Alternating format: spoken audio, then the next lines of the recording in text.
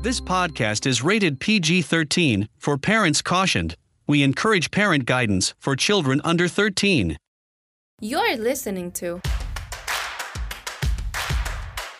Bearcast by ASF.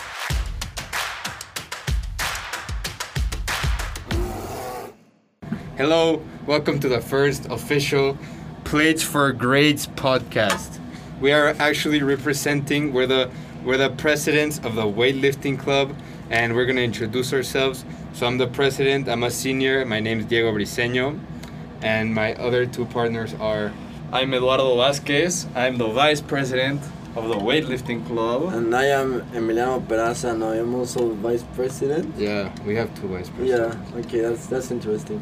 Anyways, the first thing we're going to talk about in our first podcast is gym etiquette. So anyone wants to tell us why gym etiquette is so important? Yes.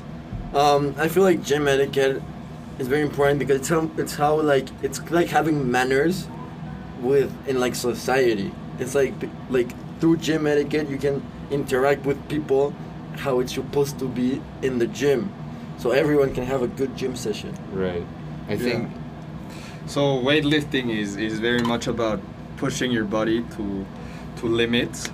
And so it's a very trivial activity, but one way you can make it more inclusive for society is having gym etiquette. So not being an animal at the gym, knowing how to manage your weights, knowing what to do, how to respect others, and all that stuff can make it a more approachable activity for the general public, and which is what we want, because going to the gym and weightlifting promotes a lot of health, and people stay away from it because of its stigma about weightlifters being like animals or being crazy. Yeah, it seems to be that it's very gate kept in a sense, so that's why that's a big mission of our actual club, to open weightlifting for everyone and show it's not only for guys maybe, or not only for athletes, like anyone can participate in it, and that's why gym etiquette is so important.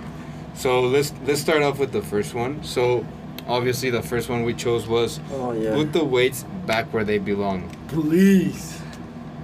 Putting weights back is an essential part of having fun at the gym. Every time I'm benching or squatting, I have to spend at least 2 minutes fixing the plates.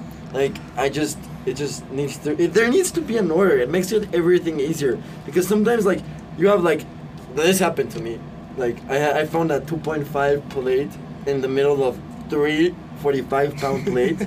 I was like, bro, I just need a 2.5 plate, and now I have to spend time getting 3 45 plates out so I can get a 2.5 plate.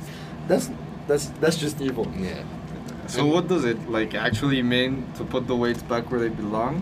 Well, it means putting them back in their racks and in the order they belong, because you don't want to put in the same tube of the rack where they're supposed to go, and give someone like Peraza a horrible experience where they're searching for a plate that's 2.5 pounds, and they have to pull out 2 plates of 45 pounds before they can reach that, because that's a whole other workout, and it's not fun. Yeah, it's not fun at all. And you might say okay, maybe you're not a gym goer and you go oh my god, these guys are so petty. Why do they care so much? Because everyone goes to the gym in their own time.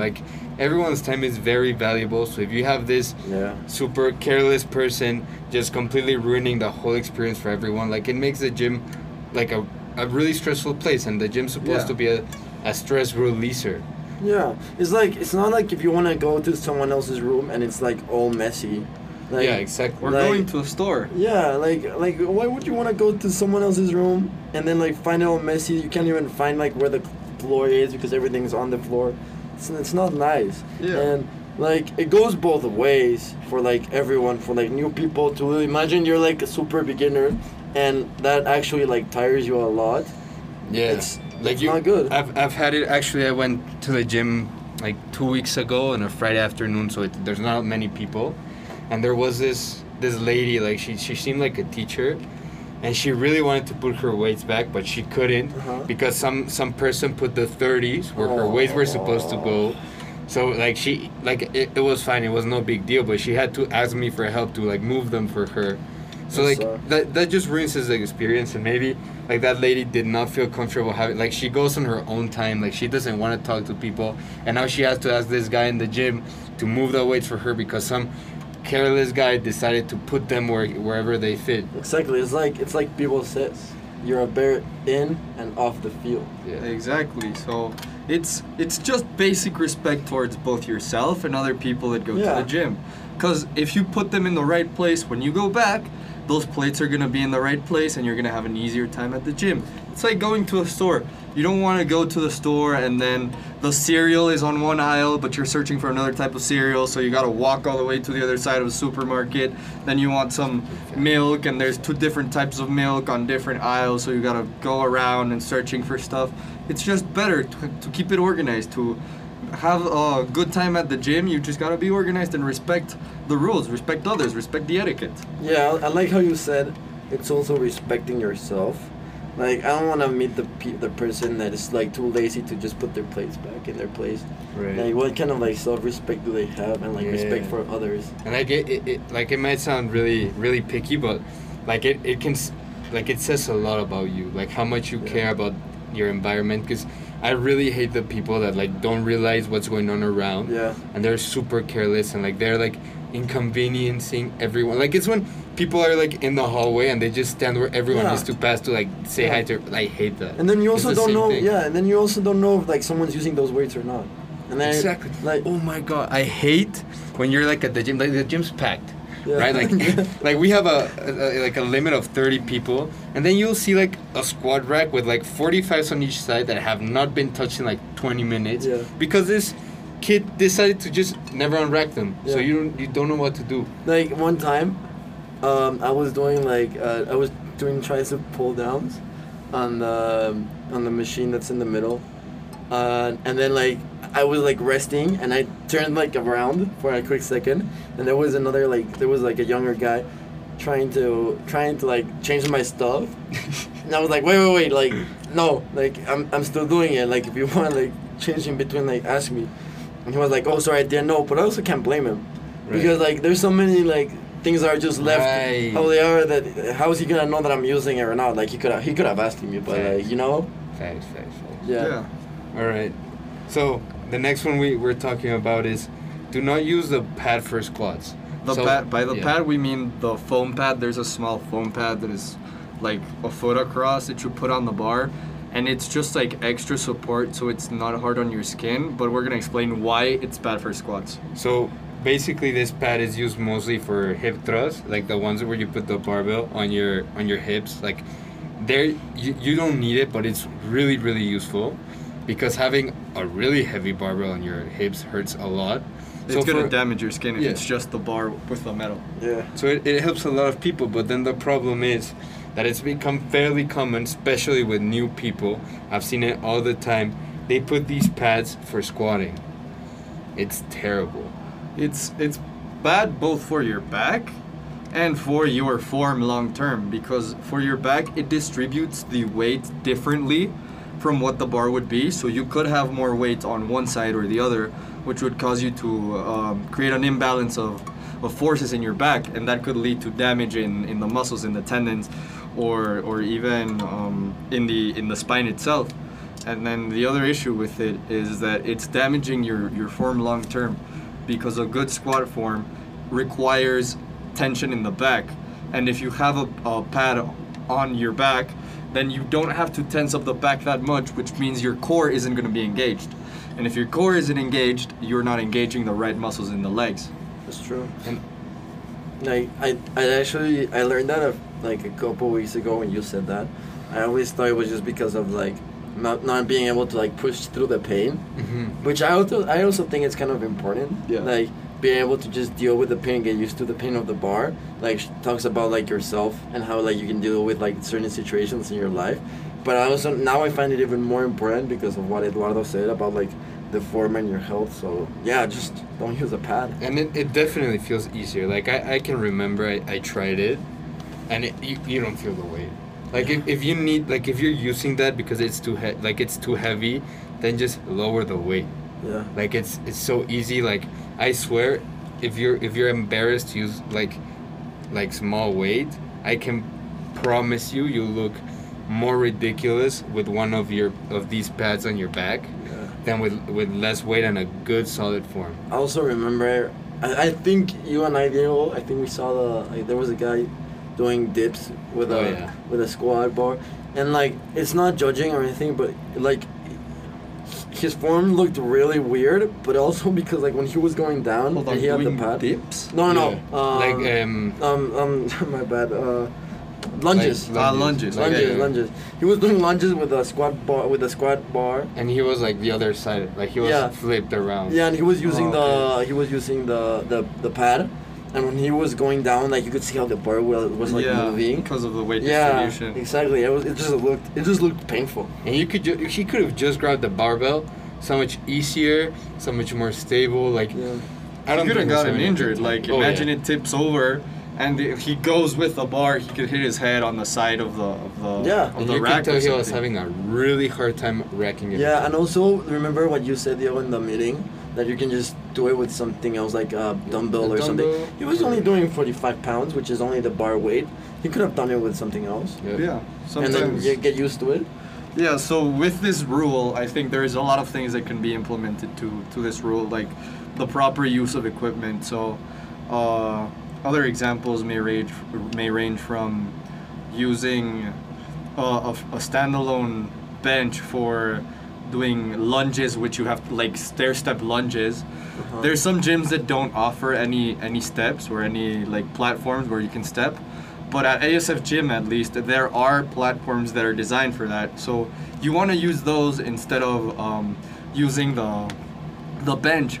And the two main reasons for that would be because number one, you're degrading gym equipment quicker, because if you're stepping on it, you can rip the